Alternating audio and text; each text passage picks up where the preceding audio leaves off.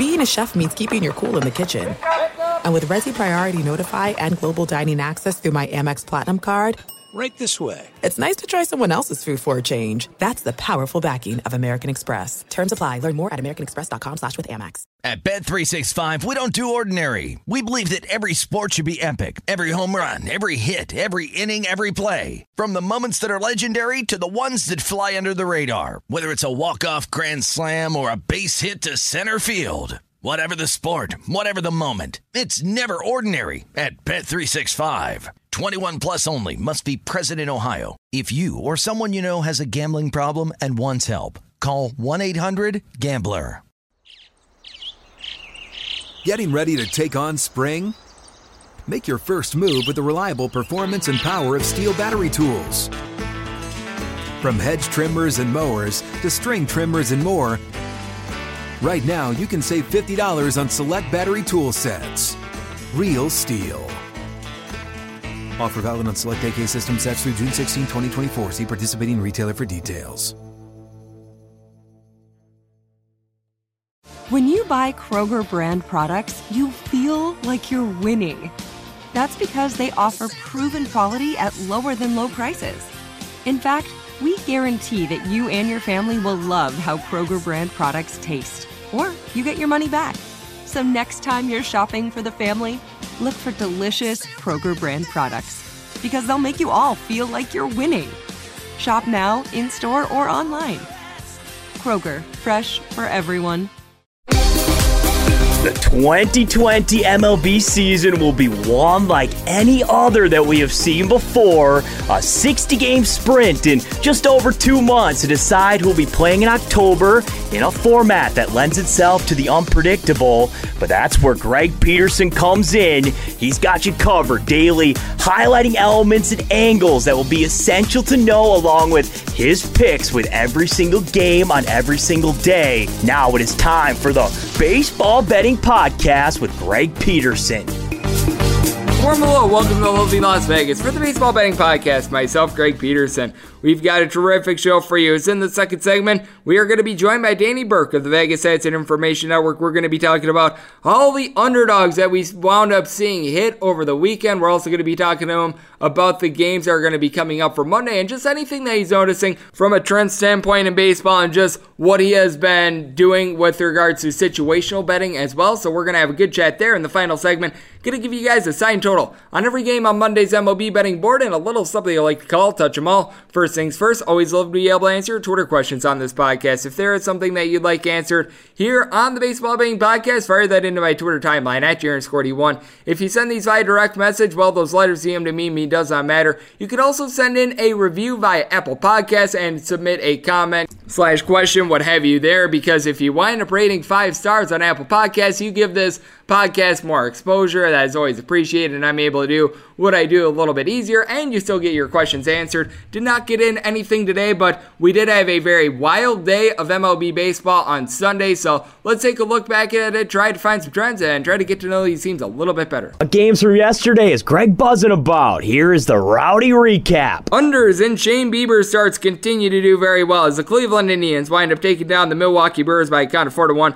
Bieber only goes 5 innings in this one, but he punches out 10, so if you've taken his strikeout prop, that is it every time so far this year. 8 out of his 9 starts have went under, and then from there, the Cleveland Indians bullpen was solid. Phil Maton, Dominic Leone, Nick Whitgren, and Brad Hand all pitch a scoreless inning for the Milwaukee Brewers. This is just a team that they can't get anything going with men in scoring position. They actually went 2 of 7 with that regard, but they wind up leaving 8 men on base for Brett Anderson. Not his most terrific start of the year. He gives up 4 runs over the course of 5 innings. Bullpen from there, Eric Yardley, Josh Lindblom, who I believe he's having his start for his time in the rotation be on an off day, so they wound up having him come out of the bullpen for an inning. Drew Rasmussen and Alex Claudio were able to hold down the fort for 3 scoreless innings there, but once again, Cleveland just continues to be an under machine. The top team out there in Major Major League Baseball when it comes to unders so far this year has been the Minnesota Twins, but they were the victims of a big upset as they allow a 10 spot to the Detroit Tigers. 10-8 the final. The Tigers are able to get the win in this one.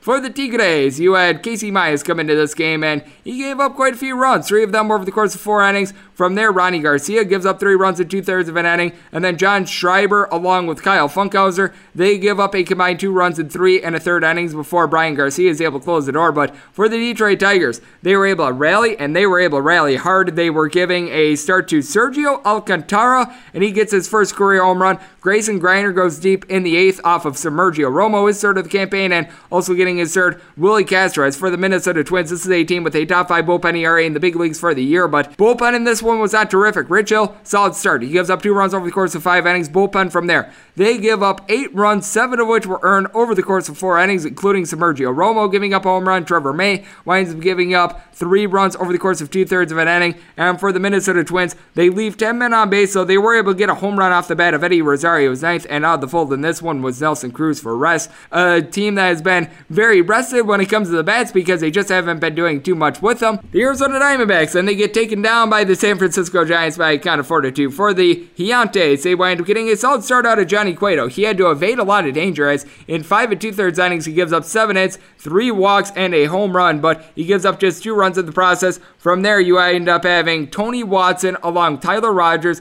Caleb Barajar all come in and be able to do a solid job along with Jarlin Garcia. 3 1/3 innings of scoreless baseball there for the San Francisco Giants. One of the few home unders that we've seen them play so far this year, but they were able to get a trio of home runs. You had Chadwick Tromp and Donovan Solano get their 3rd home run of the season, and then Brandon Belt his 7th as for the Arizona Diamondbacks. Alex Young was not great, but he wasn't terrible in this one. He gave up 2 of those home runs, 3 runs over the course of 5 1/3 innings. And then from there, you have You Don't Mess With the Yohan Lopez give up a run over the course of an inning as well. Junior Guerra was able to come in for a scoreless appearance as well. But for the Arizona Diamondbacks, they've scored 3 runs or fewer, and now I believe 15 out of their last 18 games. They stranded 8 men on base. They wind up selling off the Marte Parte. It is not going well there. For the Houston Astros, it's also not going well as they wind up losing 3 straight to the LA Angels. 9-5 the final in this one for the Houston Astros. Actually a solid display of power here. You have Ledmy Diaz go deep for his 2nd home run in the campaign. Kyle Tucker is 8th, and Carlos Correa is 4th. But for the Houston Astros, because they wound up using so many of their bullpen pieces in their double dip loss on Saturday, they wind up having to go to Framber Valdez for 7 innings in Sunday's loss, and he winds up giving up 8 runs in the process. Chris Stavinsky and Brooks Raley give up a combined 1 run over the course of an inning as well. And for the LA Angels, a team that has been massively disappointing this year, they get a home run off the bat of Anthony Rendon, his 8th of the season, and the team goes 4 of 10 with runners in scoring position. Jaime Barria has actually been a solid starter for this team. He gives up 2 home runs and gives up 3 total runs over the course of 5 innings, and then from there, Felix Pena gives up 2 runs out of the bullpen, but by and large, bullpen goes 4 innings, giving up 2 runs in the process, and all of a sudden, the LA Angels have something called a winning streak going, as they have now won each of their last 4 games, obviously, all against the Houston Astros, and for that matter, actually each out of their last 5, as they were able to take a game from the San Diego Padres as well. The Seattle Mariners are starting to get on a run. Despite the fact that they were sellers at the trade deadline, they're actually not out of the playoff hunt. They wind up taking down the Walker Texas Rangers by a count of 4-3. For the Seattle Mariners, this is all of a sudden a bunch that has gotten on a little bit of a heater as they have won 5 straight games, and in this one for the Seattle Mariners, they did give up a couple solo home runs as going deep for the Texas Rangers. Ronald Guzman, his 2nd of the season, along with Leotis Taveras, his 2nd, and Joey Gallo, his 8th. But for the Seattle Mariners, Justin Dunn got her done. His 3rd start against the Texas Rangers, I believe that he's went 6 innings in all of them. He gives up 2 runs on this outing, and then from there, Kendall Graveman did not wind up burying betters as he and Anthony Mishevich give a scoreless inning, and then you had coming out of the bullpen, Yoshi Hirano give up 1 of those home runs. But for the Seattle Mariners, the Kyles were able to step up in this game as Kyle Seager and Kyle Lewis were both able to go deep. For Seager, his 6th home run of the season, and for Kyle Lewis, his 9th. And if you're looking at a little bit of a trend with the Seattle Mariners, they certainly have been playing quite a few unders recently, as in each of their last 5 games, the under has either pushed or it has come through. So that has certainly been something interesting for the St. Louis Cardinals. They have been doing a great job as well recently as they wind up taking down the Chicago Cubs for the 3rd straight time by kind of 7-3. And if you're taking a look in this series, the St. Louis Cardinals have been doing quite a solid job of being able to play some unders, as you have seen the total either push or go under in each out of their last 5 games. So the Cardinals certainly getting some good pitching pitching, as in this one, Dakota Hudson did wind up giving up 3 runs early, but he gives up just the 3 runs over the course of 5 innings. And then from there, Genesis Cabrera, along with Alex Reyes and Giovanni Gallegos, were able to come in for a combined 4 innings, not giving up a single run. And for the St. Louis Cardinals, Paul Goldschmidt absolutely destroyed a ball off of John Lester, his 4th of the season. Tommy Edman gets his 2nd, also off of Lester. For Mr. Lester, 3 1/3 innings, gives up 5 runs, and the bullpen wasn't necessarily terrible for the Chicago Cubs. They wind up going in for 5 2/3 innings. You had Josh Osich give up 2 runs, but a variety of different guys wound up coming in and doing a solid job. But for this Cubs team, Jason Kipnis got a home run out of Dakota Hudson, his 3rd of the season, and Anthony Rizzo his 9th. But after the 3rd inning, this team just really ran out of steam. They didn't generate any offense whatsoever, and this game died, allowing for an under. The San Diego Padres are a team that is not dying down at all. They wind up taking down the Oakland A's by a count of 5-3. For the Padres, they wind up being able to get a home run off the bat of Fernando Tatis Jr., his 15th of the season. That leads the major leagues. And for the Padres, he has been up and down this year, but he winds up punching out 9. He gives up 3 runs over the course of 7 innings. He did give up a home run to Sean Murphy, his 3rd of the campaign, but for Mike Straight Fires, well, he said straight fires to your bankroll if you wound up betting on the Oakland A's. He gives up 3 runs over the course of 5 innings.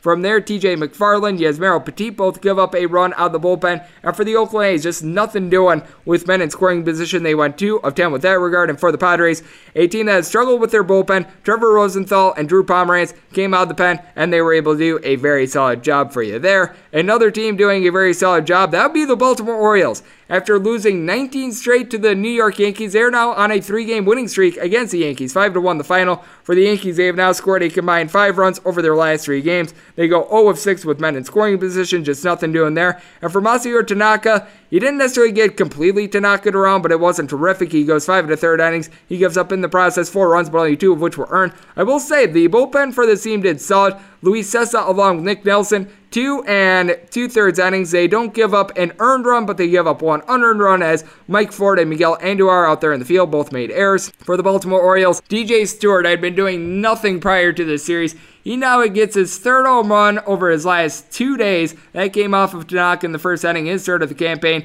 and it was for the Baltimore Orioles, Dean Kramer, someone who I don't think had really started more than like 5 games at the AAA level. 6 innings, and he gives up 1 hit in the process. From there, Tanner Scott, along with Corey Sulzer and Hunter Harvey, were able to close the door. And for the Baltimore Orioles, all of a sudden, they're chasing down the New York Yankees for a playoff spot. I mean, what a bizarro world this is. And it's very bizarre to see the Washington Nationals, defending champs, do quite this bad. I thought that they would not necessarily do what they did in 2019, but they lose once again to the Atlanta Braves. 7-3 the final in this one. For the Washington Nationals, Patrick Corbin just has not been himself so far this year. He gives up 5 runs in 5 1/3 innings, including a home run. Going deep off of him was Mr. Marcell Ozuna, his 13th of the campaign, and then Freddie Freeman was able to go deep off of Kyle Finnegan for his 7th. As for Finnegan, he records 1 out and gives up those 2 runs, and then Dakota Backus gives up 3 runs in an inning as well for the Washington Nationals. 2 of 5 with men in scoring position. They just weren't able to get a whole lot generated off of Josh Tomlin, who had been scuffling as a starter, but he gives up just 1 run over the course of 6 innings. Coming out of the bullpen and giving up 2 was Bryce Wilson, but by and large, the Atlanta Braves certainly getting it done, and the Washington Nationals certainly are not. Another team that is not getting the job done, that'd be the Philadelphia Phillies. They were winners of 5 straight games prior to the weekend, but they've now lost 2 straight. They still have won, to their credit, 10 of their last 13, but they got destroyed in this one. 14-1 the final. The New York Mets just handed it to them. For the Philadelphia Phillies, their lone bright spot in this one, Austin Knapp was able to get his first home run of the campaign. That was off of Mr. Jacob deGrom, but for Aaron Supernola, he was far from super in this one. Now, 3 of the runs that he gave up were unearned, as Alec Baum and Rhys Hoskins both had an error out there in the field. And for Nola, he still got 10 strikeouts, but over the course of 5 1/3 innings, he gave up 6 runs, 3 of which were earned, and then the bullpen was not good. Mauricio Lovera winds up making his major league debut, and it's not one that you'd like to remember. He now has a 36 ERA, giving up 4 runs over the course of an inning. Heath Embry gives up a run in 2/3 of an inning, and Blake Parker gives up 3 runs as well for the New York Mets. All the frustrations that they've had this year were taken out on the Philadelphia Phillies. Wilson Ramos gets his 3rd home run of the campaign. Brandon Nimmo is 6th. Jeff McNeil is 1st. And Pete Alonso goes deep twice. His 9th and 10th of the season. And for Jacob deGrom, well, he continues to be Jacob deGrom. If you're looking at your NL Cy Young race, he's got to be number 1 at this point. 12 strikeouts over the course of 7 innings. Brad Brock and Chasen Shreve able to close the door from there. Phillies have scored a combined 2 runs over their last 2 games. For the Toronto Blue Jays, they have scored much more than 2 runs over their last 2 games. They have, as a matter of fact, scored 18 runs in that time span, and they have scored at least 8 runs in now 3 out of their last 4 games, and at least 6 runs in 4 out of their last 5. They take down the Boston Red Sox by a count of 10-8. For the Blue Jays, well, Robbie Ray has yet to come around for this team. He goes 4 innings, gives up 4 runs, 3 walks. He did give up 2 home runs as well, and then from there, the bullpen of the Toronto Blue Jays, which has been pretty solid, wasn't necessarily terrific. Wilmer Font gave up a run. A.J. Cole, who wound up entering into this game with an ERA hovering right around 1. He does give up 3 runs over the course of 2/3 of an inning. As for the Boston Red Sox, they were able to get some power out of Xander Bogaerts, his 10th of the campaign. Jose Peraza, his first home run of the season. Kevin Plawecki gets his first as well, and then Bobby Dolbeck winds up getting his third. But for the Boston Red Sox, they wind up going with Andrew Triggs with the start, and it didn't necessarily go badly for him as he gave up 1 run over the course of 3 innings, but that meant that you got into the Boston Red Sox bullpen, and the bullpen, over the course of 6 innings, they gave up 9 runs, all of which were earned, mostly due to Mr. Matt Hall. Matt Hall now has a 19.89 ERA. When you've got an ERA that is 1 point lower than the year that my sister was born, that is not good. He gave up 6 runs while recording 5 outs. And then from there, you bring in Mr. Robinson Lear, who gives up 3 runs, and he records just 1 out in the process. Jeffrey Springs, Austin Bryce, Ryan Brazier, and Marcus Walden all performed a scoreless inning for the team, but by then the damage had already been done, and for the Toronto Blue Jays, they wind up resting Randall Grichuk in this game, so he has been in and out of the fold along to Oscar Hernandez, but Danny Jansen gets his first home run of the season, and Rowdy Tellez is starting to come around. He winds up being able to get his 8th. The Cincinnati Reds just have not come around all year long. They wind up losing to the Pittsburgh Pirates by a count of 3-2 for the Reds. They get a very good start out of TJ Antone. He winds up giving up 5 hits and 2 walks, but he was able to evade danger, giving up just 1 run in the process. And then from there, Rossiel Iglesias tries to come in for a multiple inning save. He winds up getting 4 outs. He gives up 2 runs, but only 1 of which was earned. He was hurt by a couple of errors out there in the field, but with that said, Amir Garrett, along with Nick Jones and Michael Lorenzen, were able to hold down the fort before then. And for the Pittsburgh Pirates, they did a good job of limiting damage as Nick Castellanos winds up getting a home run in this one. That is his 12th of the campaign. That came off of Chad Kuhl, who wound up going 3 innings, giving up that home run, 2 total runs in the process. But then from there, Jeff Hartlieb, Sam Howard, Chris Stratton, Nick Turley, and Richard Rodriguez come in for a combined 6 scoreless innings, giving up just 1 hit in the process. And for the Pirates, they go 2 of 9 with men in scoring position. They certainly have been not terrific with the bats, but they were able to get 9 hits, and they were able to get just enough opportunities to be able to pull out a win. And for the Reds, my goodness, this is a team that's not doing very well. And speaking of not doing very well, Matt Harvey with the Kansas City Royals as the Chicago White Sox take it to the Kansas City Royals, 8-2 the final in this one. For Dallas Keuchel, he continues to be the opposite of Matt Harvey. He winds up going 5 innings in this one, only 49 pitches, so obviously a lot of precaution here with him. He gives up just 2 hits, no earned runs. From there, Jimmy Cordero and Steve Cishek give up a run out of the bullpen, but they were able to give Alex McRae an opportunity here, and he winds up pitching a scoreless inning along with Evan Marshall. But for the Kansas City Royals, Matt Harvey, he winds up going 2 1/3 innings. He gives up 4 hits, but just 1 run because Tyler Zuber wound up coming in out of the bullpen and relieving him. But Carlos Hernandez has to come in for 2 2/3 innings. He gives up 1 run. But then the innings just compiled themselves, and you wind up having Chase Adams give up 3 runs while recording 4 outs.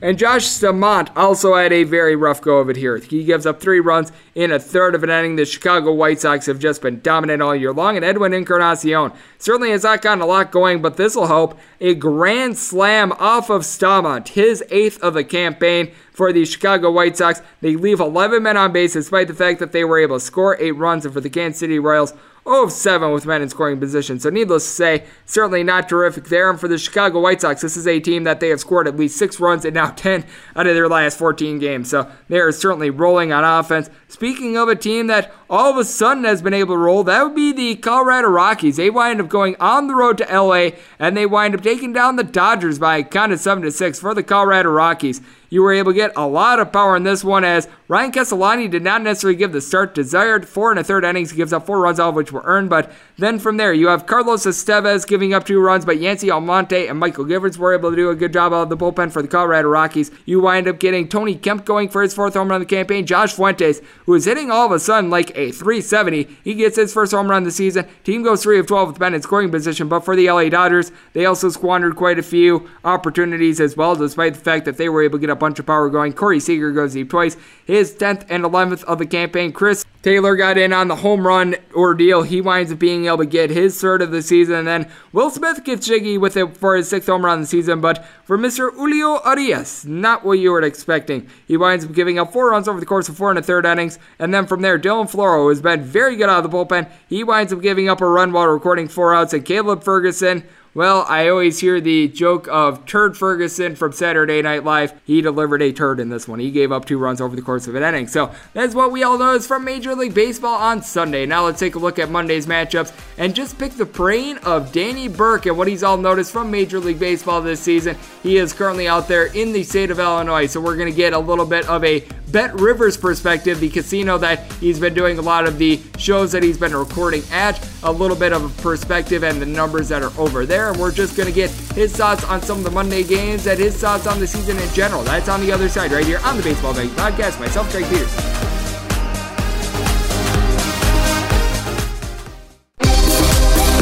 Greg is calling in a pinch hitter from the Overtime Network hotline.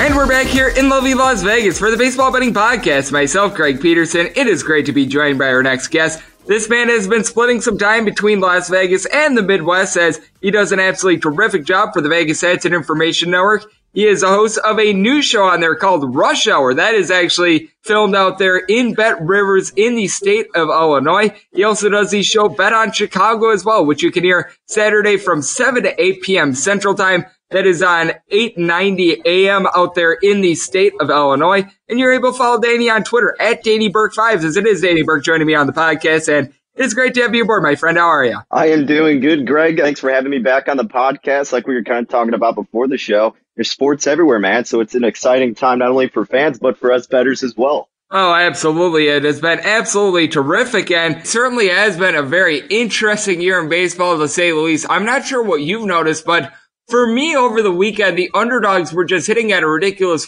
rate. And I'm not talking about the ones that are like plus 110, plus 120 or something like that. I'm talking about the Tampa Bay Rays losing to the Miami Marlins a couple days ago. The Baltimore Orioles taking 3 games in a row from the Yankees after losing 19 straight to them. The Detroit Tigers on Sunday were able to get a win. I noticed that more so than at pretty much any point this year, those big underdogs over this weekend were really doing well. Greg, it's really crazy, right? Because every time we've kind of talked on the show, the conversation we've had, whether it's on my show or your show, is, well, it's only a matter of time, it seems like, before some of these underdogs start to cash. It's kind of like the law of nature when it comes to betting. And finally, like you pointed out, it happened this weekend. So will that continue? Maybe, probably not as fluently. It's not something necessarily that would change my handicapping going forward, but it is going to be an interesting stretch now that we're winding down here, Greg. Some of these teams, as we know, competing for those final playoff spots now that it's expanded and everything. But I think it's just one of those weekends that was inevitable, and especially in a sport like baseball, that was going to happen. We saw it, so now we're going to have to reassess and kind of look forward to what's going to happen this week, but I'm sure it'll kind of level out a little bit more so. So I wouldn't go too crazy about it, at least not in the overall scheme of things. With certain teams, absolutely. But overall, I think you just got to stick with your guts and what you've been doing as of this point. I agree with you, and I've noticed that there have just been a couple starters that every single time they take the mound, you want to be taking them. Garrett Cole was one of those guys last year. Obviously, it has not been working that way this year as he winds up losing to the Baltimore Orioles over the weekend. But we saw Shane Bieber once again do what he does, striking out 10 against the Milwaukee Brewers. Jacob deGrom, another very good start on Sunday. Max Scherzer has certainly been up and down, but it seems like he's really finding his form. And these just known commodity stud pitchers are guys that I feel like you really want to be betting right now, because it felt like maybe in the first week or two of the season they were on a little bit more equal footing, but now that they are really rounded into form, they just seem to be breaking away from the rest of the pitchers. And unlike so many of these other guys where you don't know if you're going to be able to get 5 or not out of them, you're able to get more than 5 out of pretty much your upper echelon top couple pitchers out there in the big leagues. Yeah, you really are. It's kind of interesting. I guess the way I looked at it going into it, I know a lot of other people did too, was that because it's such a shortened season, and especially with the double headers implemented, we kind of thought that maybe some of these starters wouldn't go as long as they have, or at least that was kind of my notion going into it. And that hasn't necessarily been the case. Like you said, a lot of these pitchers,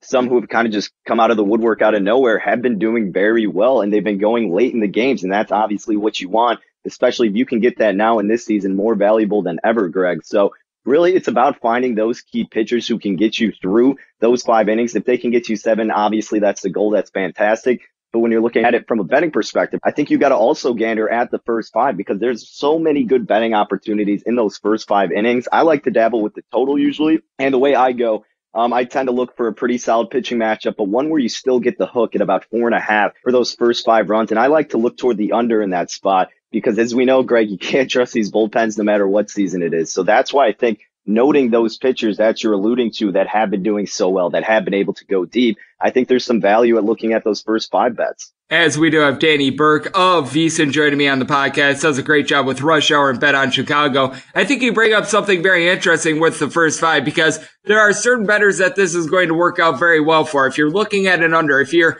someone that you don't want to be taking a look at the bullpens, that is certainly somewhere that you want to be taking a look at. But we know that there are some bettors that they really like to take overs. They're wanting to take a look at the full game. And there are just certain teams out there, like the Boston Red Sox, even, for example, that they've just got absolutely terrible starting pitching. You're never going to want to take a Boston Red Sox starter aside from maybe Nathan Eovaldi, who I believe is injured right now, on a first 5. And if you're going to be taking a first 5 over, I mean, I just don't see there being a whole lot of scenarios in which you're going to be taking the first 5 over and then the full game under. So I do think that a big theme of this year is certain bets for certain situations. I think that this is just one of those things that when it comes to first 5, once again, it is situational betting. Oh, absolutely, Greg. That's really what it is. You can't necessarily, in a sport like baseball too, look for a trend and just assume it's going to continue with every team on every day. It's all about picking out the right matchups, the quality versus quantity aspect of it.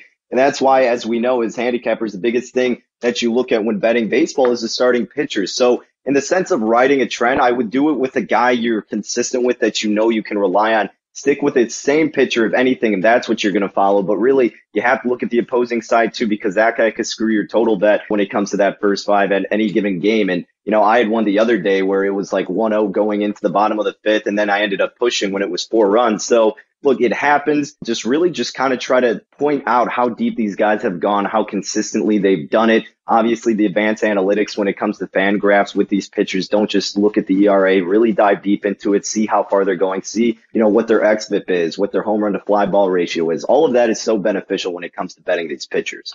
I totally agree with you. I think it's just so critical that you take a look at walks per 9 innings, home runs per 9 innings as well, just because it's like, oh, he's made 5 starts and he's given up 2 home runs. When it's like, yeah, he hasn't went past 4 innings in any of those starts either. So you need to take that with a little bit more of a grain of salt rather than someone that maybe has given up a couple more home runs, but he's going 7+ in pretty much all of his starts as well. So I think that that's very well taken. And I know that you're out there in the city of Chicago, and I don't know how and I don't know why, but every time you join this podcast, it seems like Kyle Hendricks is making a start for the Chicago Cubs. That is going to be the case on Monday as he's going to be going up against You Don't Mess with the Johan Oviedo. I think that this is going to be a very interesting one. As we both know, you're never going to find a total overnight with Wrigley just because it is based on the wind. We saw totals right in the neighborhood of like 12 and 13 last night with these two teams just because wind was absolutely whipping despite the fact that you had John Lester on the mound. But Kyle Hendricks, just one of those guys that you want to be fading on the road. You want to be backing at home.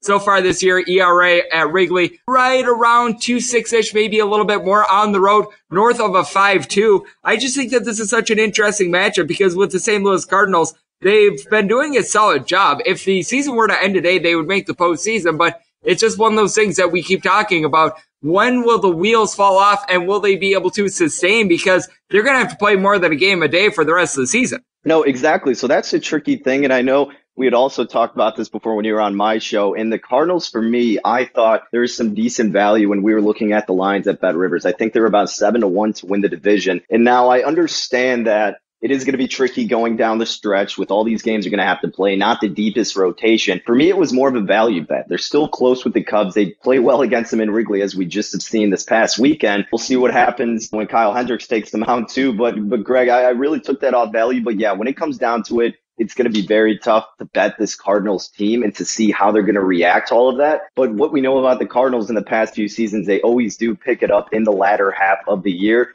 Obviously, it's a completely different beast this season, so who knows how they react. But I still would not be surprised as a Cubs fan and being tortured so long if the Cardinals somehow find a way to make it close and interesting. I still do think the Cubs are going to win the division, but just based off the value, I thought the Cardinals are going to keep it close enough to where that wouldn't have been a bad bet. being born and raised in the state of Wisconsin, I certainly feel those sentiments as well. So do not worry, I am right there with you. And I also think that we've just got a little bit of an interesting slate on Monday in general. And what else I think is going to be a very fascinating one is the Houston Astros against the Oakland A's. Christian Javier has actually transformed himself into a pretty solid starter for the Houston Astros. He's got one loss on the year, and that one loss did come when he was on the road against the Oakland A's. And Chris Bassett is someone that has been taking a hook, line, and sinker so far this year. 2-2 record, 3.72 ERA.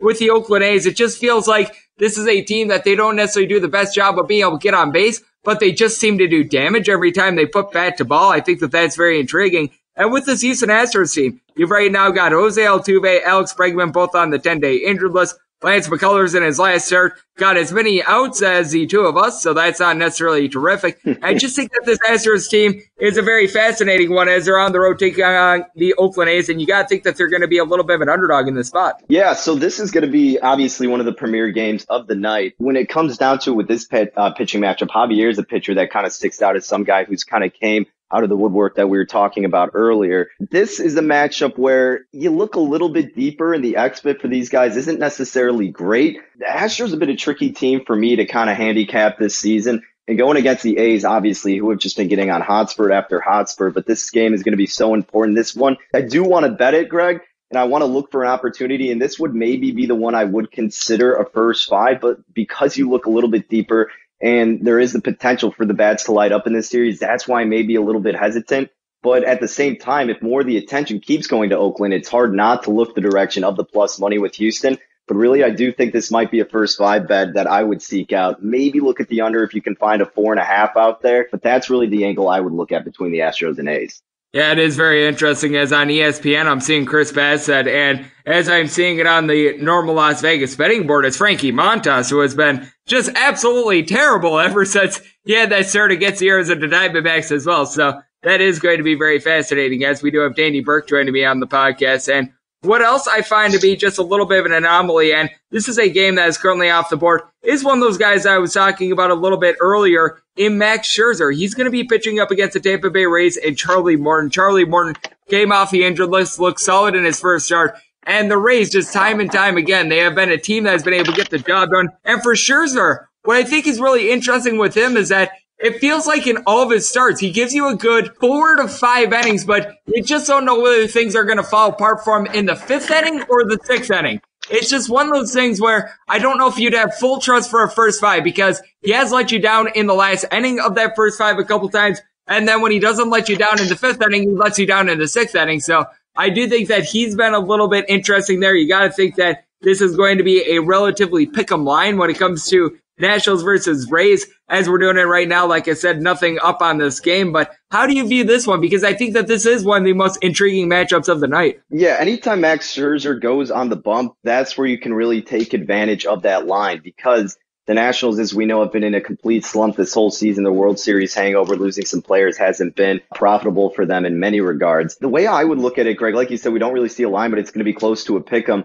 I'm very concerned with the Nationals in the sense of trusting their bats. So I would look the way of the Rays because you know the Nationals are going to be steamed up just from the public. Everybody's seeing Max Scherzer at home, a cheap price. You're going to be like, why is this like it is? But at the same time, Greg, I think you just got to go with the hot team being the Rays. Morton's still a solid pitcher, even though some of the numbers don't necessarily indicate it. I think this is a good opportunity to get a shorter line on the Rays against a team like the Nationals who can just not find a rhythm whatsoever. Yeah, it certainly has been really bad for the Washington Nationals. The bullpen has not been great. Bats have actually been solid, but the problem with those bats is that it feels like every time they get a man on base, they just forget how to hit from there on out, and they wind up stranding 100 million billion people on base. And another person that has stranded 100 million billion people on base, that would be Zach Gallen. As we know, the San Francisco Giants have been one of the top over teams at home so far this year, but Zach Gallen has been absolutely tremendous. 8 starts so far this year. 2 earned runs or fewer given up in all 8 of those starts. If you ask me for the NL Cy Young Award,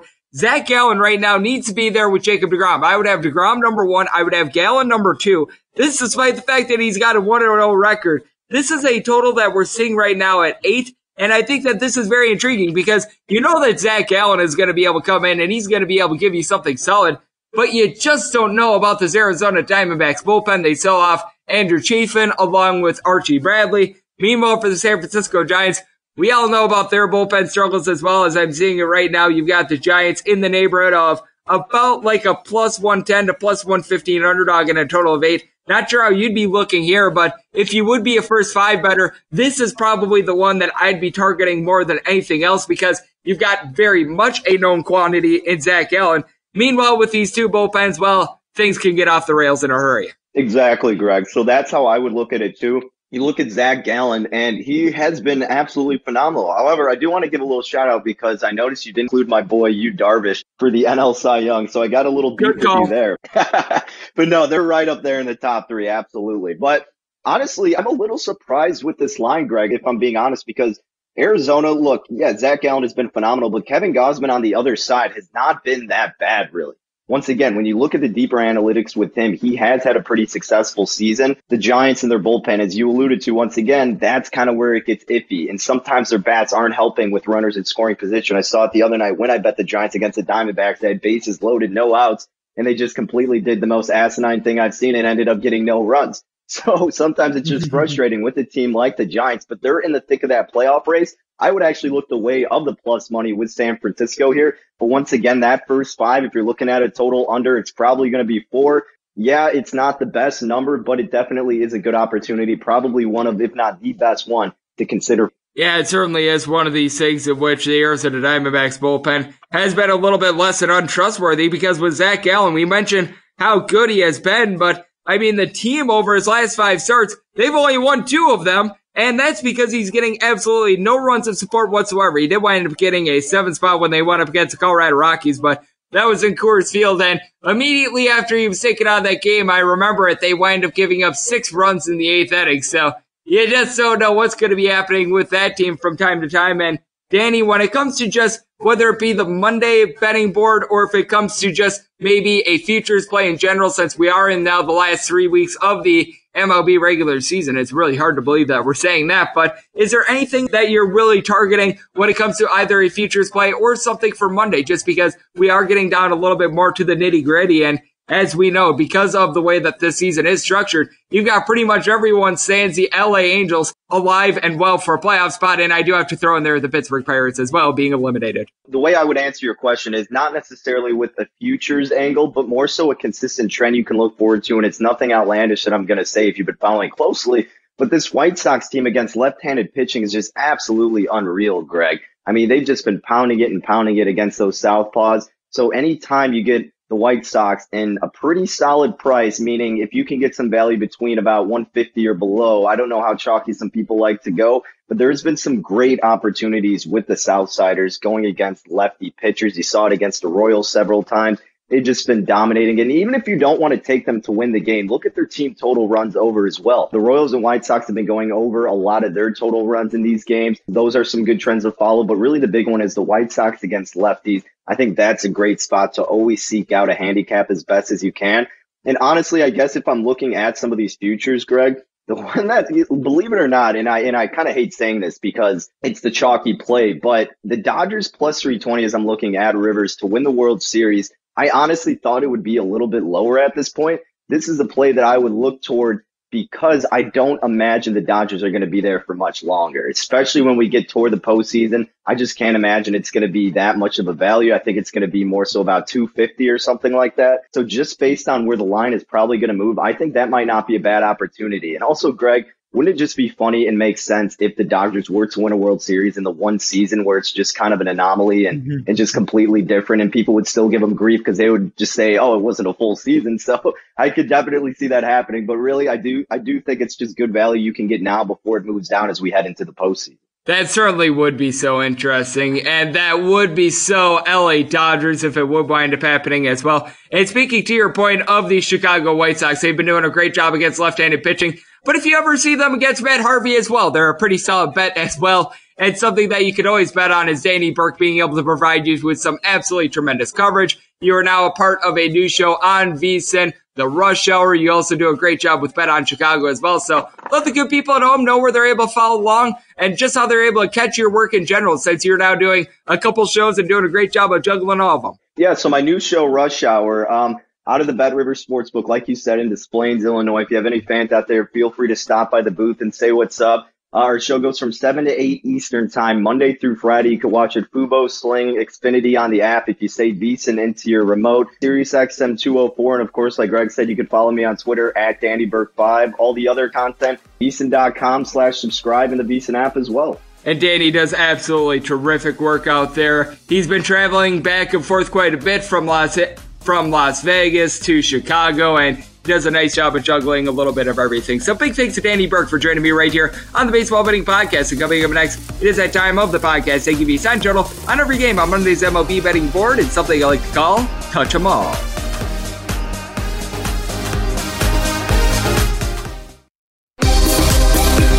Welcome back to the Baseball Betting Podcast with Greg Peterson as we're off to a quality start, and now it's time to walk it off in a grand fashion. And we are back here in lovely Las Vegas for the Baseball Betting Podcast. Myself, Greg Peterson. Big thanks to our good friend Danny Burke for joining me in the last segment. Does tremendous work with the Vegas Odds and Information Network. Now it is that time of the podcast. I give you a sign total on every game on Monday's MLB betting board and something I like to call Touch 'em All. If a game is listed on the betting board, Greg has a side and a total on it, so it is time to touch 'em all. Do note that any changes that are made to these plays will be listed up on my Twitter feed at JR_1. As per usual, we're going to be going in Las Vegas rotation order, and really aside from Rays versus Nationals, it looks like we've got numbers on all these games, so that's pretty good.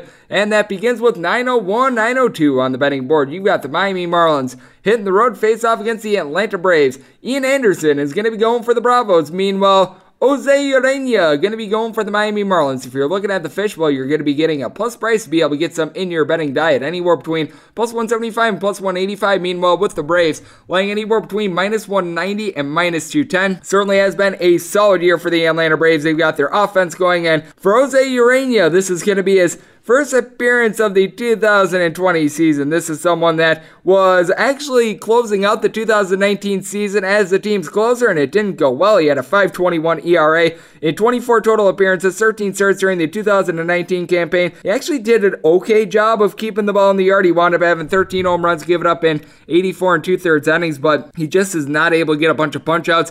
He was averaging right around, I would say, about 6.5 strikeouts per 9 innings. Meanwhile, Ian Anderson, he has looked very good for the Atlanta Braves, despite the fact that he didn't necessarily have the world's greatest minor league numbers. He has come in 2 starts, and he has been absolutely terrific. He has gotten a grand total of 12 innings, 14 punch-outs, and 3 walks, so I do like what I'm seeing there for the Miami Marlins. This is certainly a bunch that they've been a little bit of all over the place when it comes to offense. They have scored 4+ runs in each out of their last 3 games, so that is something encouraging. And you take a look at this team, they have gotten back a couple pieces recently, as you've been able to get a little bit of something out of Garrett Cooper. He has been in and out of the fold. He wound up pinch hitting on Sunday, but he's given this team a 270. You've got Miguel Rojas, who wound up being one of the victims of COVID-19. He and Starling Marte, who they wound up training for from the Arizona Diamondbacks, are both hitting above 300. You pair that up with Jesus Aguilar, Matt Joyce, a pair of guys are in between a 270 and a 280 as well, and that's solid. You haven't been able to get much out of the catcher spot. Jorge Alfaro has not been there. Corey Dickerson is hitting right around a 230, so it certainly is a little bit of a feast or famine lineup, but you've been able to get something. And for the Atlanta Braves, this is a team that no doubt has been absolutely solid. Marcell Ozuna has been a big addition for this team. He's got 13 home runs. He's hitting at 320, and then you're able to pair him up with Ronald Acuna Jr. is back in the fold, along with Dansby Swanson. Both these guys hitting between a 285 and a 295. Freddie Freeman, along with Travis Arno, are both hitting above a 310 as well. And then even the bottom of the fold, Denny Echeverria, Austin Riley, Adam Duvall. These 3 guys were really scuffling to begin the year. Now all these guys have a 235 batting average or greater. For Echeverria, he certainly doesn't draw a lot of walks, but certainly is good to see that they've been able to pick it up for the Braves. The bullpen is pretty solid. You did have to go to Darren O'Day for an inning on Sunday, but you still have Shane Green, Mark Melanson and company available. And for the Miami Marlins, the bullpen in general has been solid. You don't necessarily have that one lockdown guy really aside from Brandon Kitzler, so that is something that you do have to keep in mind. They did wind up having to play an extra inning game against the Tampa Bay Rays on Sunday as well, and Kitzler did wind up getting used and took the loss. So I think it's going to be a little bit tough for the Miami Marlins. I think that the Braves should be able to take this game by multiple runs. I do think that in the process, Miami should be able to get a couple runs up there on the board. So I'm going to be taking the run line here of the Atlanta Braves. I'm seeing that right around minus 105-ish as I do this podcast, along with the total over. 903, 904 on the betting board is up next. Philadelphia Phillies are going to be on the road facing off against the New York Metropolitans. You've got David Peterson, good last name, going for the Mets. Meanwhile, Zach Whelan and Dylan Wheeler going to be going for the Phillies. Total on this game, anywhere between 8.5 and 9, with the 8.5 overs anywhere between -120, -125. Under is anywhere between even and +105. On the 9, your under is -120 and the over is even. Relatively pick'em game here. The Mets are a very slight favorite, anywhere between -105 and -115. Meanwhile, if you're taking a look at the Phillies, you're going to be finding them anywhere between -105 and even. And I'm going to be taking a look at the Philadelphia Phillies in this spot. Now, you've got to think that there's going to be a little bit of regression for Zach Wheeler. He has been absolutely terrific with his 4-0 record, 2.20 ERA, giving up 2 home runs in 45 innings, but unlike in past years, swing and miss stuff has not necessarily been there. He's generating 5.8 strikeouts per 9 innings, so that certainly has been a little bit of a concern, but he certainly has been able to get the job done recently, giving up 2 runs or fewer in each out of his last 4 starts, and 2 of those were against the Atlanta Braves, so, I mean, that is something that you do really hang your hat on. Meanwhile, for Peterson, he was on the injured list a few weeks ago. He wound up making a long relief appearance against the Baltimore Orioles and looked pretty solid. He went 4 innings and gave up 2 hits. This is someone that has been a very pleasant surprise for the New York Mets. 3.03 ERA, 4-1 record. He's made that long relief appearance along 5 starts along the way, so that has been something that they've been able to hang your hat on, and he's only given up 2 home runs so far this year, but with the Philadelphia Phillies, this is an offense that has been on another level for much of the year. Obviously, they have scuffled the last 2 days with a combined 2 runs, but you're not going to be able to keep these guys down for long, as you've got a bunch of guys that are doing a solid job hitting in between, I would say, about a 245-ish to more in the neighborhood of about a 265, 270. You've got Andrew McCutchen, Rhys Hoskins, Didi Gregorius, along with Neil Walker, all in that fold. And when you take a look at Hoskins, he's got a 412 on base. Bryce Harper sitting at 275 with a 434 on base. Phil Gosselin has been able to step up. He and Adam Bazali are both very nice surprises. For Gosselin, hitting a little bit above a 300. For Hazley, he's hitting more in the neighborhood of a 260. And then Austin Knapp is hitting a 462 still. He wound up going yard against the New York Mets for their lone run on Sunday. Meanwhile, for the Metropolitans, this is a team that towards the top 5 in the league when it comes to batting average. Got a couple guys that do need to pick it up, as you've got Wilson Ramos along with Pete Alonso and Amid Rosario in between a 220 and a 230, but really past that, you've got a bunch of guys that are hitting north of a 250. Andres Jimenez has been able to step up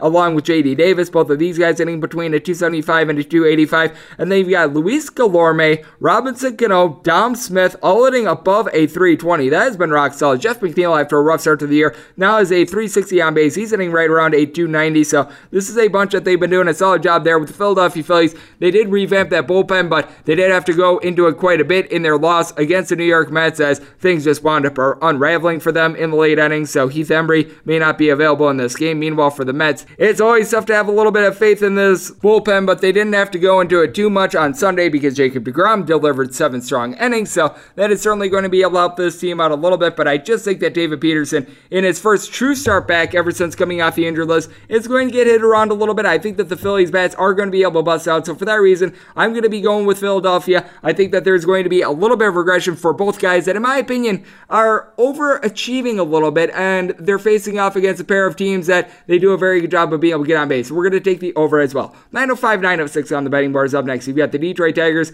on the road facing off against the Minnesota Twins. State with the smallest strengths in the union finds themselves a very significant favorite with Michael Pineda, aka Michael Pinata, going for them. Meanwhile, Michael Fulmer is on the bump for the Tigres. Meanwhile, if you're taking a look at the Minnesota Twins, anywhere between -190 and -215 is the damage. Meanwhile, if you're taking a look at the Tigers, you're going to get anywhere between +175 and +195 total on this game, ranging between 9 and 8.5. With that 8.5, your overs anywhere between -120, -125, unders anywhere between even +105 on the 9. You're going to be finding the under anywhere between -110 and -120, overs anywhere between even and -110. And this is a situation in which I'm going to be taking a look at the Detroit Tigers once again. They've actually played the Minnesota Twins quite well. They have covered the run line in pretty much all but one of their last 6 games. So they have been able to stay very competitive with Fulmer. No question, this guy has not been very good. He has not went north of, I would say, 3 innings in any of his starts so far this year. Though if you are looking for something encouraging, his last start against the Brewers, he wound up going 3 strong, not giving up a single run. The Tigers are pretty much using him as an opener plus, and then you're probably going to have Daniel Norris coming in after that to be able to lend some innings. I know that they've been using Taylor Alexander as well, but he wound up being used for a start in a doubleheader a couple days ago. Meanwhile, for Mr. Pinata, this is going to be very fascinating, as in his first start of the year against the Chicago White Sox, he gave up 2 runs in the first inning, and then after that, he was nails. This is someone that during the 2019 campaign was up and down, to say the least. He wound up making 26 starts, and he wound up posting an ERA that was hovering right around 4, but he did a very good job of last year as well is that he gave up fewer than 2 walks per 9 innings. So he did a great job with his command. He does sometimes get touched up a little bit. And for the Detroit Tigers, this is a team that all of a sudden they are starting to get some offense going. You've got Jonathan Scope along Victor Reyes, Jamier Candelario, Willie Castro, and even a little bit of a younger infielder in Sergio Alcantara, all hitting above a 300 for this bunch. You've also been able to get Miguel Cabrera going. He's hitting at 255 now. Got a couple guys that they need to pick it up. Grayson Greiner, Travis Stemright, Jorge Bonifacio, Christian Stewart, and Isaac Paredes, who are all hitting a 215 or lower, so that certainly has been a little bit of an issue. But for the Tigers, they've also been able to get some good performances out of the bullpen. Gregory Soto has been solid. Kyle Funkhauser has been used up. He is not going to be coming out of the bullpen in this game, but they've actually got one of the better bullpens out there in the league, as their starter's ERA is north of a 5.5 right now. For the Minnesota Twins, bullpen for much of the year has been pretty solid, but we've noticed that guys like Sergio Romo, Trevor May, it seems like the innings are starting to catch up to them. They should have Taylor Rogers available in this game. And for the Minnesota Twins, got to feel like this is a team that is starting to bust out with the bats. You've got Luis Arraez along with Josh Donaldson back to the fold. That is no doubt helping them. Williams Estadio is also back. He's not necessarily a guy I take a look at. And you do have a couple guys that are currently scuffling for this team right now, as you've still got Jay Cave along with Tahir Adrianza, Josh Donaldson, all hitting a 220 or lower. And then Eddie Rosario, Lamont Wade Jr., all these guys are in between a 240 and a 250. You expect just a little bit more out of Sano along with Eddie Rosario. Now, Ore Polanco has been doing a solid job. He's hitting a 285. Nelson Cruz wound up getting the day off on Sunday, but he should be good to go. He's hitting well above a 300. He's been able to give the team 13 home runs, so you like what they're bringing there. I do think that the Twins, who are one of the best under teams that you're going to find out there in the league, they are going to be able to generate some runs, but I do think that the Tigers are going to be able to get to Pineda. We just have not necessarily seen a big sample size with them. I think that this is a situation in which we see something similar to Sunday. I don't think we're going to see quite 10-8, but I do think that runs are going to be aplenty in this game. I do think that in the end, the Tigers with their bullpen are going to be able to pull it out. So we're going to be going with the total over, and we are going to be riding with the Detroit Tigers. 907, 908 on the betting board is up next. Seattle Mariners are going to be playing us to the Walker, Texas Rangers. Colby Allard goes for the Rangers. Meanwhile, Marco Gonzalez is going to be going for the Seattle Mariners. If you're looking at the Mariners, laying anywhere between minus 138 and minus 150. Meanwhile, your plus price here with the Walker, Texas Rangers, anywhere between plus 128 and plus 135. Your total on this game ranging between 8 and 8.5. On the 8, over is anywhere between minus 150 and minus 120. Under is anywhere between even minus 105. If you're looking at the 8.5, under is anywhere between minus 120 and minus 125. Over is anywhere between even and plus 105.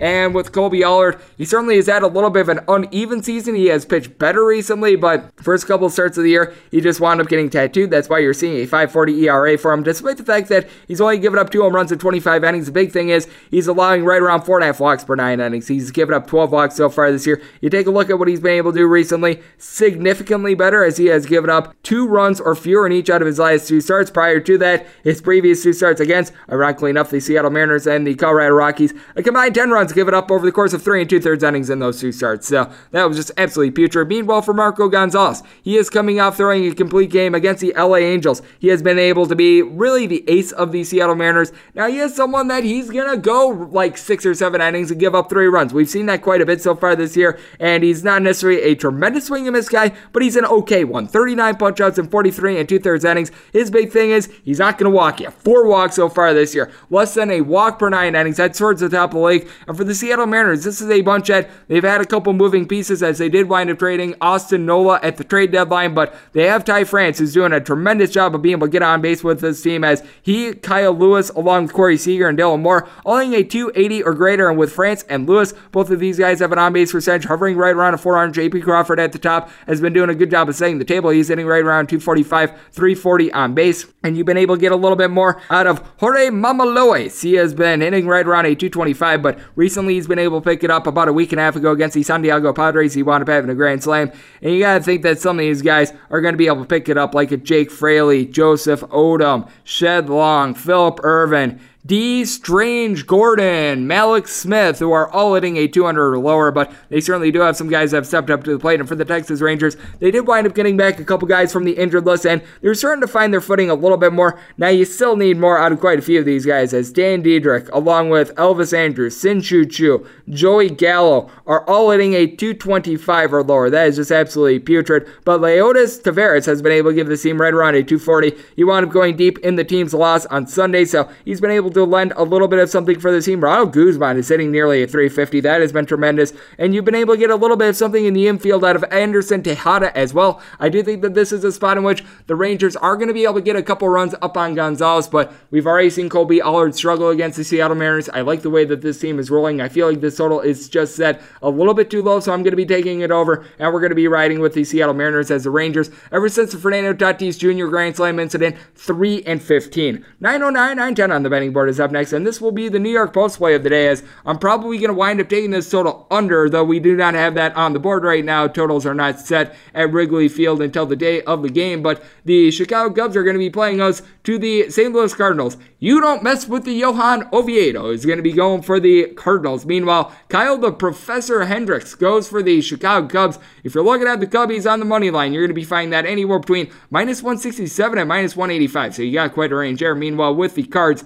anywhere between plus 155 and plus 165. You don't have a run line on this one, but I am probably going to be riding with the Chicago Cubs on the run line, and a big reason why is because Kyle Hendricks, home to road, is just such a different pitcher. Over the last 2 years at home, he's got an ERA that's hovering right around a 2.2. So far this year, it's more around a 2.6 ERA at Wrigley. On the road, that's north of a 5.2. So he's just such a different guy when he's at Wrigley versus on the road. His command is so much better. I don't know how, I don't know why, but he is just one of those inexplicable cases in which he's got some dramatic splits. Meanwhile, for Johan Oviedo, he has not been bad. He's got an ERA that's hovering right around 4.3, 14 and a third innings across his 3 starts, and he wound up making his major league debut a few weeks ago against the Chicago Cubs. He winds up in the process giving up 2 runs over the course of 5 innings. He's got some good stuff. He is someone that he does a little bit of a shoddy job of just being able to command the ball. 5 walks and 14 and 2/3 innings. Not great swing and miss stuff, but he's kept the ball in the yard, giving up 1 home run. Obviously, we've seen some very windy days out there in Chicago, to say the least. Seems like it should be dying down a little bit. And for the St. Louis Cardinals, one thing that has not died down, their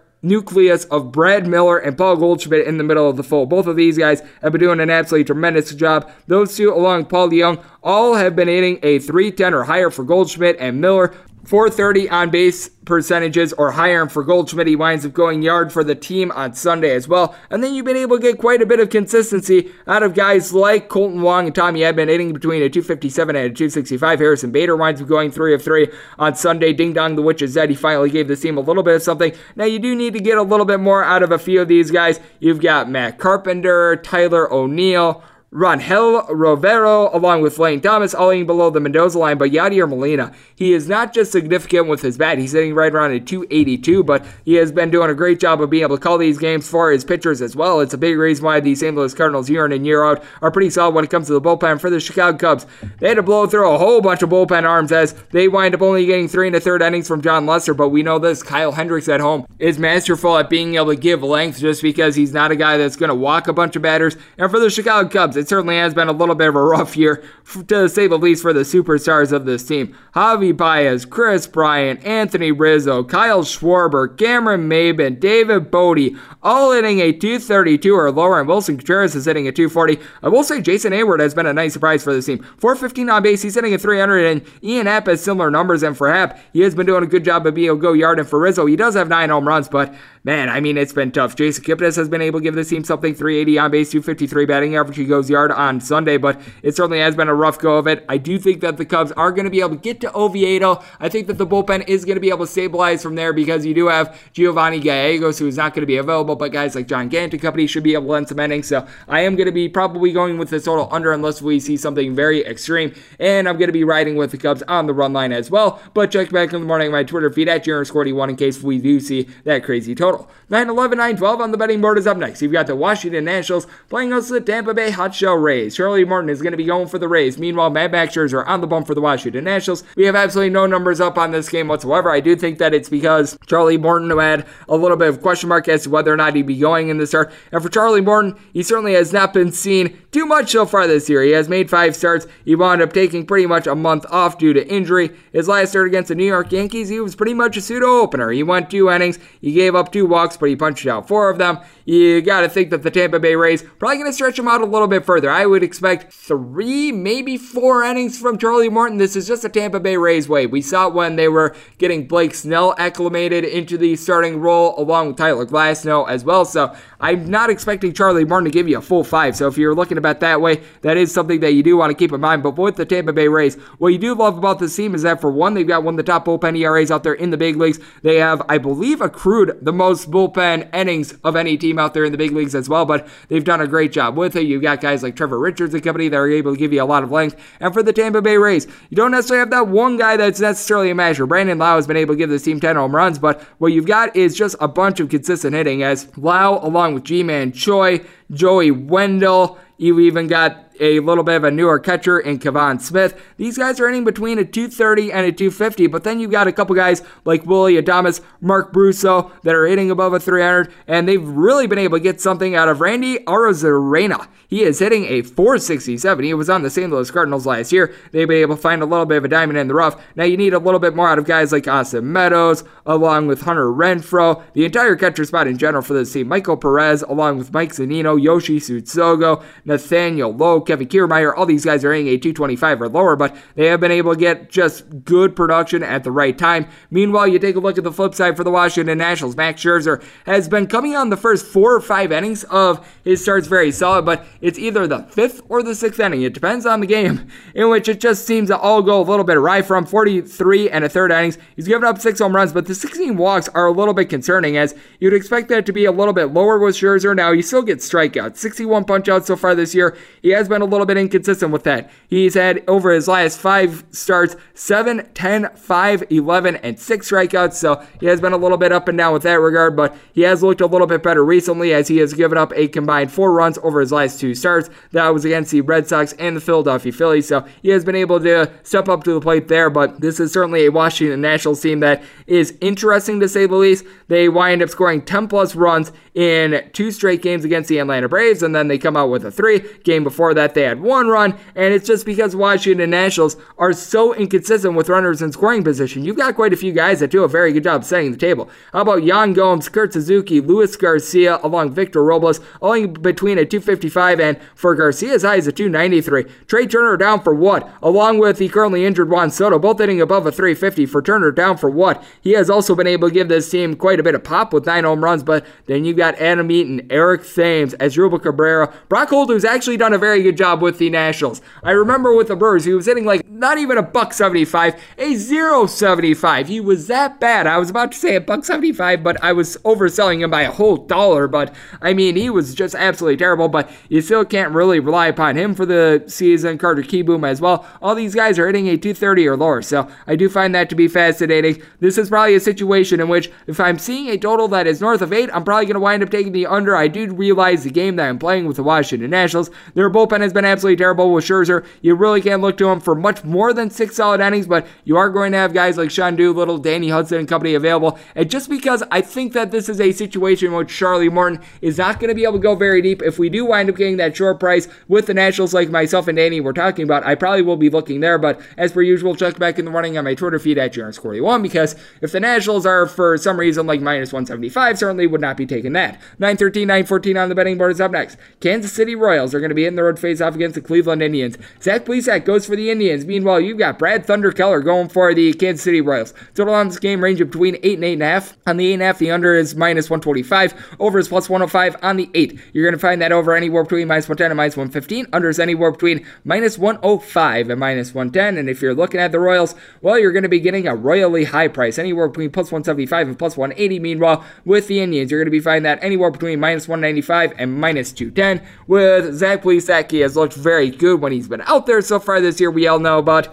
some of the off-the-field issues that he has wound up having. It has rubbed some teammates the wrong way, but 2-1 record, 27 innings. I believe that this is over the course of 4 starts, so he certainly has been able to give a lot of length there, at least 6 innings in every one of them. Last time he faced off against the Kansas City Royals, gave up 1 run over the course of 6 innings. He's been doing a great job of getting swings and misses as well. 30 strikeouts and 2 walks in 27 innings. I mean, this Indian team in general has been an under machine, but how about Brad Keller? 3-1 3-1 record, .93 ERA, 28 innings. He has not given up a home run. That is just the special that you're going to get with Brad Keller. He does a great job of keeping the ball in the yard. Walks have always been an issue. He's got 12 walks over the course of 28 innings, but he is backed up by a bullpen that I'm not going to call it solid, and they certainly got used up against the Chicago White Sox on Sunday because Matt Harvey continues to be Matt Harvey. He didn't make it through 3 full innings, but with the Kansas City Royals, you do have quite a few guys that do a solid job of being able to reach base. Cam Gallagher, along with Whit Merrifield, Hunter Dozier, Miguel Franco, all in between a 240 and a 255. You need a little bit more out of guys like Nicky Lopez, Adalberto Mondesi, and then Edward Olivares, although Olivares did wind up getting a home run on Sunday. All these guys are hitting a 230 or lower, but you've been able to get Ryan McBroom going. He's hitting more around a 260. Bubba Starlin's hitting a 280. You did notice that Jorge Soler wound up getting the day off on Sunday. He should be good to go on this one. He was listed as day-to-day, so I think that he should be a go here. And for the Cleveland Indians, Delino Shields Jr. may or may not be in the fold in this one. And for the Cleveland Indians, they actually do a good job of reaching base. They're towards the top of the league when it comes to drawing walks. Problem with them has just been hitting with men in scoring position. We saw that rear its ugly head against the Milwaukee Brewers. They wind up stranding 7 men on base on Sunday, including having a bases loaded opportunity if you wind up having the over in that game. But you now have a trio of guys that are doing a good job of reaching base. Francisco Lindor, Cesar Hernandez, along Taylor Naquin, all hitting a 260 or higher. And then Franmil Reyes has really been doing a great job for the team. He's hitting at 315, 377 on base. He's been able to lend some power. You just need a little bit more out of mostly the outfield and the catcher spot as Roberto Perez, Sandy Leon, Hudson Hedges, Oscar Mercado, Greg Allen, who was a part of that San Diego Padres team, so you'd never have to worry about him again. He wound up getting shipped away along with that Mike Clevenger deal, but Carlos Santana, Domingo Santana, all these guys are earning a 220 or lower. It's just been a real hot mess for this team, especially with the outfield and the catcher spots. Meanwhile, with the Kansas City Royals, I do think that they are going to be able to bust out, and I do think that they're going to get to Plesac here. I think that this is a spot in which both these teams are going to be able to get a little bit of offense going, and I think that in the end, the Royals should be able to hit the Indians just hard enough, because with the Indians, we have seen guys like James Karinchak wind up having a little bit of mortalness in the bullpen for the Indians. They've been doing a very good job with their bullpen for the year, and for the Royals, because their bullpen has been taxed when Brad Keller gets out of the game, I think that the Indians are going to be able to generate a little bit of something there, but I think that the Royals in the end are going to have just enough to be able to pull it out. So for that reason, we're going to be going with the Royals with the plus price and the total over. 915, 916 on the betting board is up next. You've got yourself the Toronto, aka Buffalo Blue Jays, and they're going to be playing us in Buffalo to the New York Yankees. It's going to be Jordan Montgomery going for the Yankees. Meanwhile, Hyun-Jin Ryu is going to be going for the Toronto Blue Jays. If you're looking at the Jays, you're going to be laying anywhere between minus 135, minus 145. Meanwhile, your plus price here with the Yankees is anywhere between plus 120 and plus 132. Your total on this game is 9. Over it is minus 120, and the under is even. With Jordan Montgomery, it certainly has been a little bit of a rough ride for him. He has been injured over the last couple years. He's finally been healthy this year, but he hasn't necessarily performed well. He has went 2-2 with a 5.76 ERA, and his last start is just one to forget. Now, I will say he's given up 4 walks so far this year, so that's been solid, but last start against the Tampa Bay Rays goes 2/3 of an inning, and he gives up 4 runs, all of which were earned, including 2 long bombs. Ladies and gentlemen, that is called not good. Meanwhile, with Ryu, my goodness, he has been good recently. He had a couple rough starts to begin the year, but you take a look at his last 5. He has given up 1 earned run or fewer in each out of his last 5. Now, he did wind up giving up 2 total runs to the Baltimore Orioles, but both of those runs were unearned. He's never really been a high swing and miss guy, but 6 strikeouts and more in 4 out of his last 5 starts. He's really not going past 6 innings, but he's doing a great job with his command as well. 43 innings, and he has given up 12 walks, but in that time span of his last 5 starts, 2 walks or fewer in every last one of them. And for the Toronto Blue Jays, this is a team that they are dealing with a couple of injuries. Randall Grichuk is currently day-to-day. Bo Bichette continues to be on the 10-day injured list, and Teoscar Hernandez, who is currently tied for the league lead with 14 home runs and is hitting above a 300. He was held out of the team's game on Sunday, so you have been noticing that, but you still have quite a few guys that are doing a solid job of being able to reach base. Travis Shaw, Kevon Biggio, Jonathan Villar, Vlad Guerrero Jr., along Derek Fisher, all in between a 239 and a 250. Lourdes Gurriel has really picked it up. He and Rowdy Tellez hitting between a 290 and a 295. You've even been able to get a little bit of something out of lesser-known catcher Caleb Joseph. He's hitting just a 200, but he's actually an upgrade between Danny Jansen and Reese McGuire, who are both hitting at $150 or lower, and Joe Panic. No panic here, as he's now hitting at 270. Meanwhile, you take a look at the flip side, what you're able to get out of the New York Yankees, well, we don't know, because they're just so badly banged up. Luke Voigt is falling back to earth a little bit. He's hitting at 270 with 13 home runs, but recently, he's been a little bit cold. We're seeing it with the Yankees in general. A combined 5 runs generated in their last 3 games,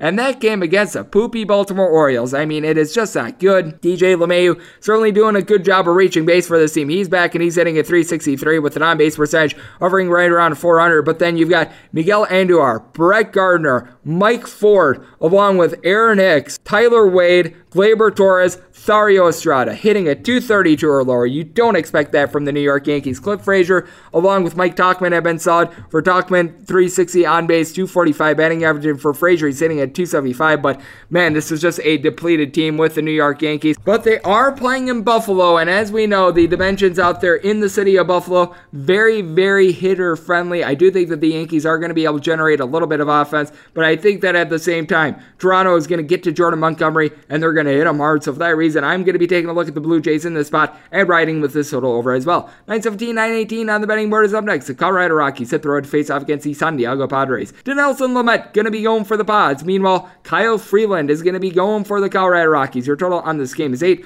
Overs anywhere between -110 and -120. Unders anywhere between -110 and even. If you're looking at the Colorado Rockies, you're going to be finding them anywhere between +175 and +185. Meanwhile, if you're taking a look at the San Diego Padres, anywhere between -195 and -210 is what you're laying there. And for Dinelson Lamet, by and large, this season has been pretty solid for him. During the 2019 season, when he was coming back from surgery, his big issue was command, but so far this year, he has given up 15 walks over the course of 44 and 2/3 innings. That's still a little bit high, but he pairs with it 57 strikeouts. He's only given up 5 home runs so far this year. Meanwhile, for Kyle Freeland, he got off to a blazing hot start. Recently, it's sort of been coming back on him. He's given up at least 3 runs in each out of his last 3 starts, including giving up 4 runs in 2 innings against the San Francisco Giants. But I will say this, he is backed up by a bullpen that has been very solid for the Rockies. When it comes to a road bullpen ERA, they're in the top 10 in the big leagues there. And for the San Diego Padres, this is not a team that is getting a whole lot out of the bullpen, as Kirby Yates, after he was just absolutely locked down during the 2019 season, has not been himself. Emilio Pagan, along with Luis Perdomo, currently on the 10-day injured list. And even though Tommy Pham has been out of the fold, this is a San Diego team that they've just been able to generate a whole bunch of offense. We know that they really went for it at the trade deadline, as you currently got Trent Grisham with his on-base percentage of a .350, .265 batting average, doing a great job there. But then Fernando Tatis Jr., Eric Hosmer, Manny Machado, Mitch Moreland, along with Will Myers, all hitting a .283 or higher for this bunch, with Tatis Jr. 15 home runs. That currently leads all of baseball. And then you've been able to get a whole lot of something out of Jake Cronenworth. If the season ended right now, I'd probably have him as my National League Rookie of the Year, hitting a .336 there. You need a little bit more out of Jason Castro and Jurickson Profar, but man, this is a very lethal lineup. Meanwhile, for the Colorado Rockies, this team certainly does not hit as well on the road as they do at home, but they were able to get a little bit of something against the LA Dodgers. And a big thing for this team is the fact that they're just finding a way to be able to get on base. Remiel Tapia, Trevor Story, 2 guys are hitting between a .290 and a .310 at the top of the fold. Charlie Blackmon certainly has cooled off from when he was hitting above 400, but he's still hitting a .340, nearly a .400 on base. That's been solid. And then they trade for Kevin Pillar. He, Nolan Arenado, Garrett Hampson,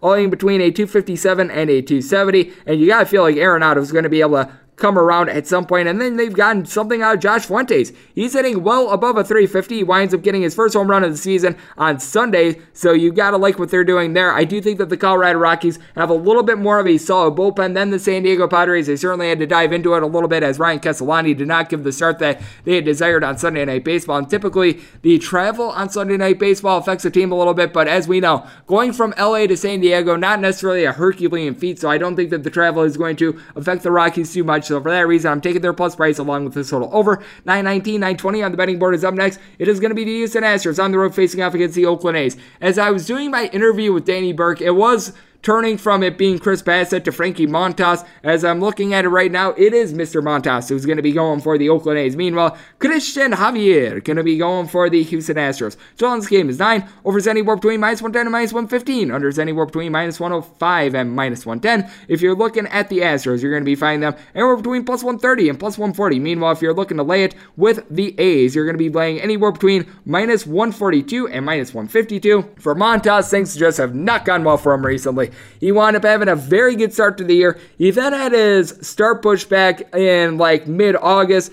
a couple days due to a back injury. He winds up coming back for that first start against the Arizona Diamondbacks. I believe that he had given up 9 runs in 2 innings. I mean, it was just absolutely terrible. That's why he's currently sitting with a 6.06 ERA, despite the fact that in 32 and 2/3 innings, he's only given up 4 home runs. Command just has not been there for him as much. He now has 18 walks on the year, so that's more than 4.5 walks per 9 innings. You take a look at what he's done recently. Ever since having that start pushed back due to a back injury, 4+ runs given up in each out of his last 3 starts, including the last time he wound up going up against the Houston Astros, giving up 5 runs in 3 1/3 innings. He has walked at least 2 in every one of those starts, so it has not gone well from there. Meanwhile, for Christian Javier, he's had 1 hiccup so far this year. That was ironically enough against the Oakland A's. In his start against the Oakland A's earlier this year on the road, he gave up 5 runs over the course of 3 innings, so I do think that that's fascinating. But when it comes to Javier, his start against Oakland the first time around was during the daytime. During the nighttime out there in Oakland, you've got the marine layer. So that's going to help him out because Christian Javier can sometimes give up a little bit of hard contact. He's a little bit more of a fly ball pitcher. That is indicated by the fact that he's given up 8 home runs over the course of 37 and 2/3 innings. But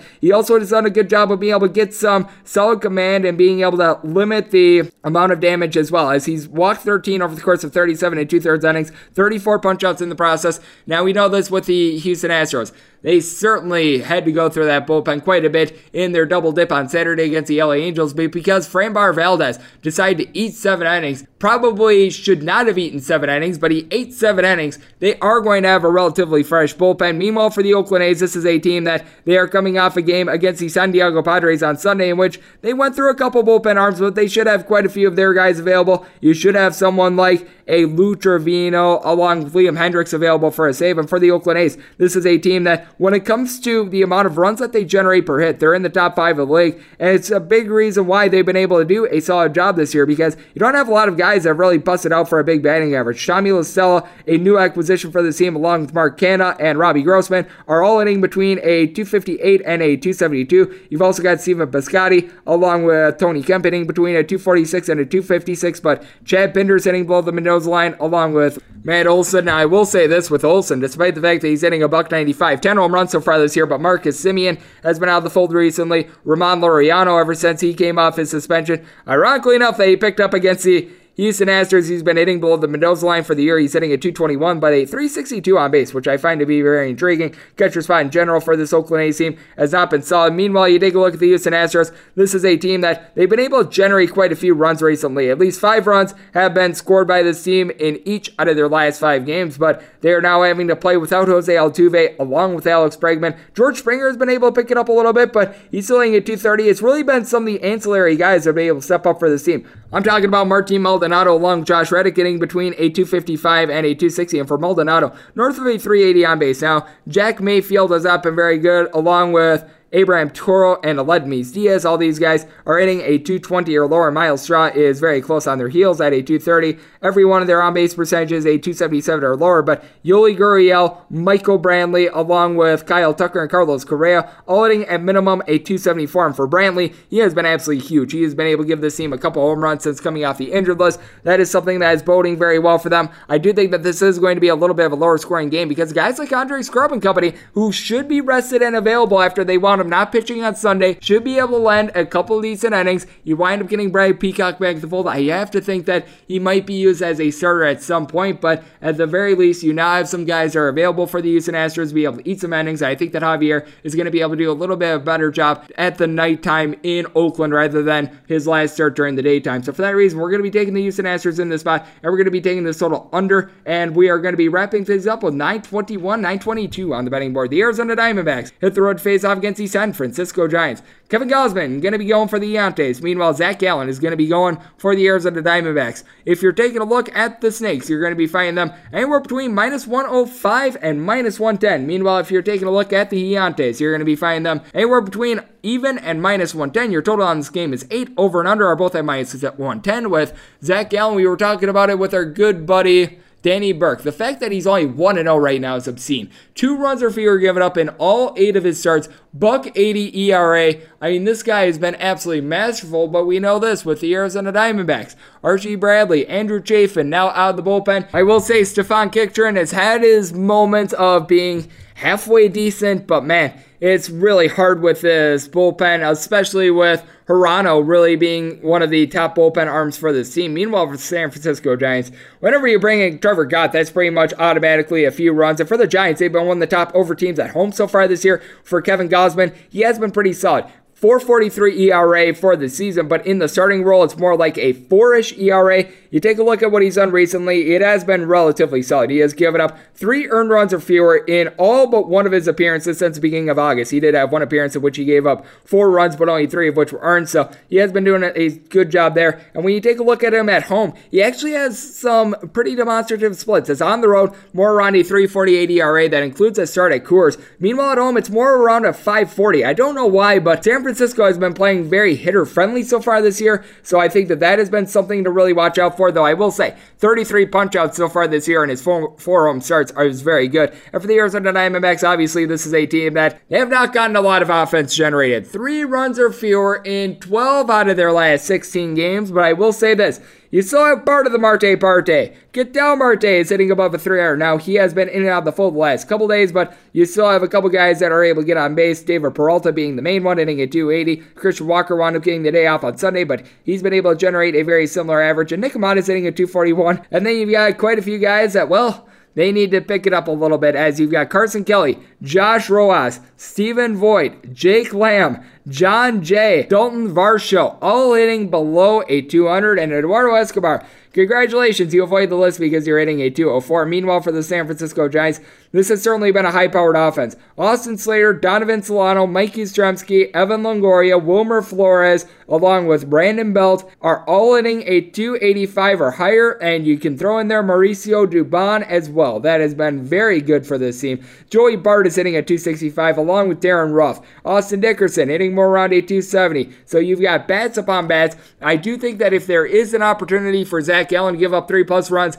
it is here, but we also know this with the San Francisco Giants. This is a bunch that they were able to get a very solid start out of Johnny Cueto on Sunday, but this is a bullpen that you really can't rely upon. Tony Watson has been doing a good job of being able to close things out for this team, and you are able to rely upon Tyler Rogers as well, but both wound up getting used in the team's win on Sunday. I think that the Arizona Diamondbacks are going to be able to bust out here with Kevin Gausman. He does a good job of being able to get swings and misses, but he hasn't performed the same at home as he has on the road. So for that reason, I'm going to be going with the Arizona Diamondbacks and this total over. And that will wrap things up for the Baseball Betting Podcast on this Monday. A big thanks to Danny Burke of VSiN for joining me in the last segment. If you like what you're hearing from this fine podcast, you can subscribe on Apple Podcasts, Google Play, Spotify, Stitcher, and TuneIn. And if you ever have a question for the podcast, fire it in my Twitter timeline at JRS41. Hopefully you're all safe, healthy, and doing well, and I will talk to you guys once again tomorrow. Thank you so much for tuning in.